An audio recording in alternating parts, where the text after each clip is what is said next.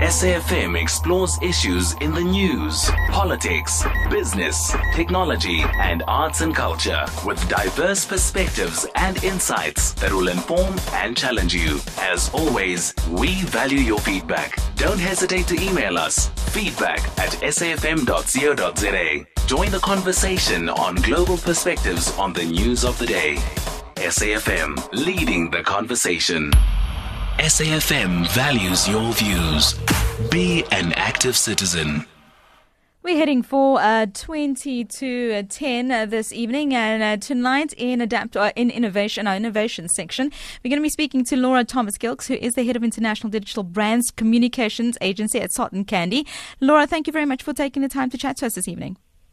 Thanks so much for having me. Now, one of the things that I liked about reading the article when it comes to innovation is the title, which said "Adapt or Die." You think it's a little aggressive? I hear you. No, I think that it's something that I so totally agree with. But I think that it's something that we need to unpack, because we live in a country that is so, hugely unequal, both in socioeconomic conditions, but also just in its accessibility with regards to innovation and technology, that sometimes this is something we forget. So when you're saying adapt or die, what specifically are you referring to? What I'm referring to is mainly the people's mindsets in terms of adapting to change. Okay. A lot of the people that I speak to they just are not wanting to accept the fact that the world is changing. They're resisting change, and they don't see the value in investing in innovation and thinking differently. And the problem with that is that they don't realize that they don't actually have a choice in the matter. Globally, process functions are being increasingly automated, and knowledge functions are being replaced with artificial intelligence. And we just absolutely cannot compete in these two areas. So the only way that we can is to actually increase our humanness. And people that have been in business for a number of years, that have been doing business the same way, are just not wanting to change and adapt to this reality. So let's talk about the reality. Let's talk about the challenges that a lot of businesses are facing, and looking at South African businesses in particular. When it comes to innovation, do you think that we have the capacity to innovate and to look at things differently, or do you think that we're constantly looking to almost to the west, or even looking to the east, looking at countries like China and copying instead of trying to come up with our own solutions and innovating? Yes, certainly. So something that I have mentioned before is that what we do a lot is we look to other countries and we employ kind of a copy-paste mentality when it comes to problems or to ideas. And as you know, South Africa is a very unique place. Yes. Having a copy-paste mentality is not going to work in our environment. And while we're talking about innovation, I just want to, while we're at the beginning of this conversation, start by making clear of what innovation actually means. A lot of the time, people seem to confuse the term innovation with technology. Or digital, where that is generally just a means of executing an idea. Yeah. Innovation is the conversion of an idea by one human being into a product or service of value for another human being. And when it comes to innovative ideas, I think that South Africa has people that are full of them. I meet such incredible people all the time, but we just don't seem to have environments that cultivate and breed innovation correctly. And I think that actually starts at school level with our education.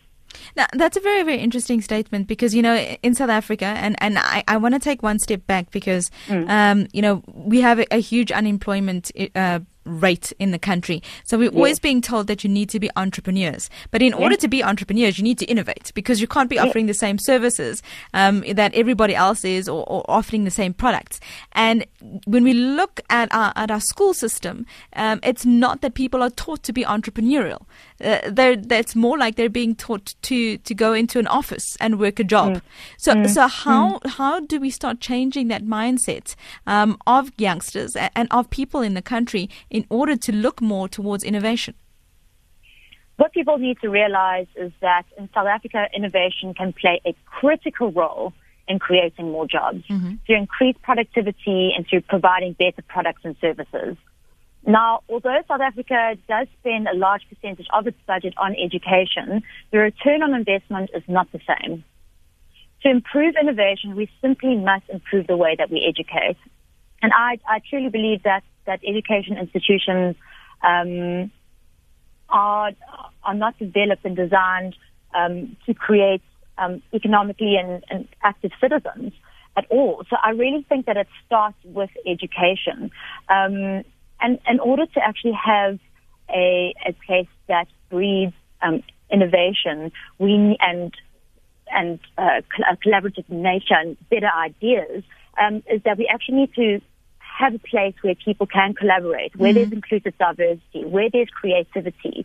I mean, the World Economic Forum says that in 2020, the top skills that we're going to need is creative thinking, people skills.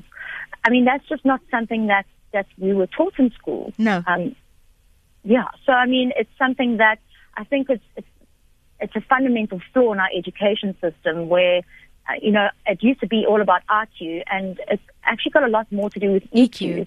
And the reason for that is because we just can't beat what artificial intelligence can do in terms of information. We can't process that much information as quickly. We'll never be able to keep up. Yeah. So the only thing that we can improve on is our humanness.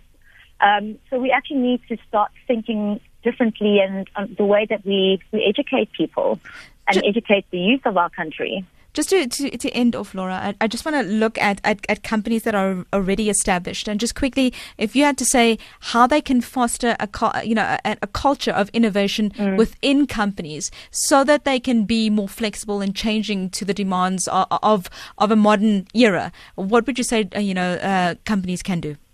Well, as I mentioned earlier, and I cannot stress this enough, the birthplace of innovation is collaboration, inclusive diversity, and creativity. Okay. So in order to get innovative and creative ideas, we need to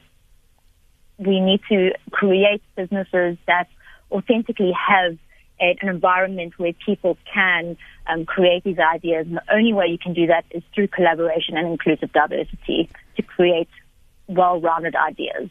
Laura, thank you so much. Really, really appreciate your time. Have a fabulous evening, and hope that you have a great week. Thank you so much for having me. Thank you so much. That's Laura Thomas. Thank you. That's Laura Thomas Gilks, Head of International Digital Brand Communications Agency at Salt and Candy. Do look them up. They're doing some phenomenal work, looking at innovation and how to create that space within corporations to help people to collaborate, to become more diverse, and to be more malleable and flexible in a changing landscape when it comes to business. Tonight, you can hear, of course, Josie Dark Side, episode 31.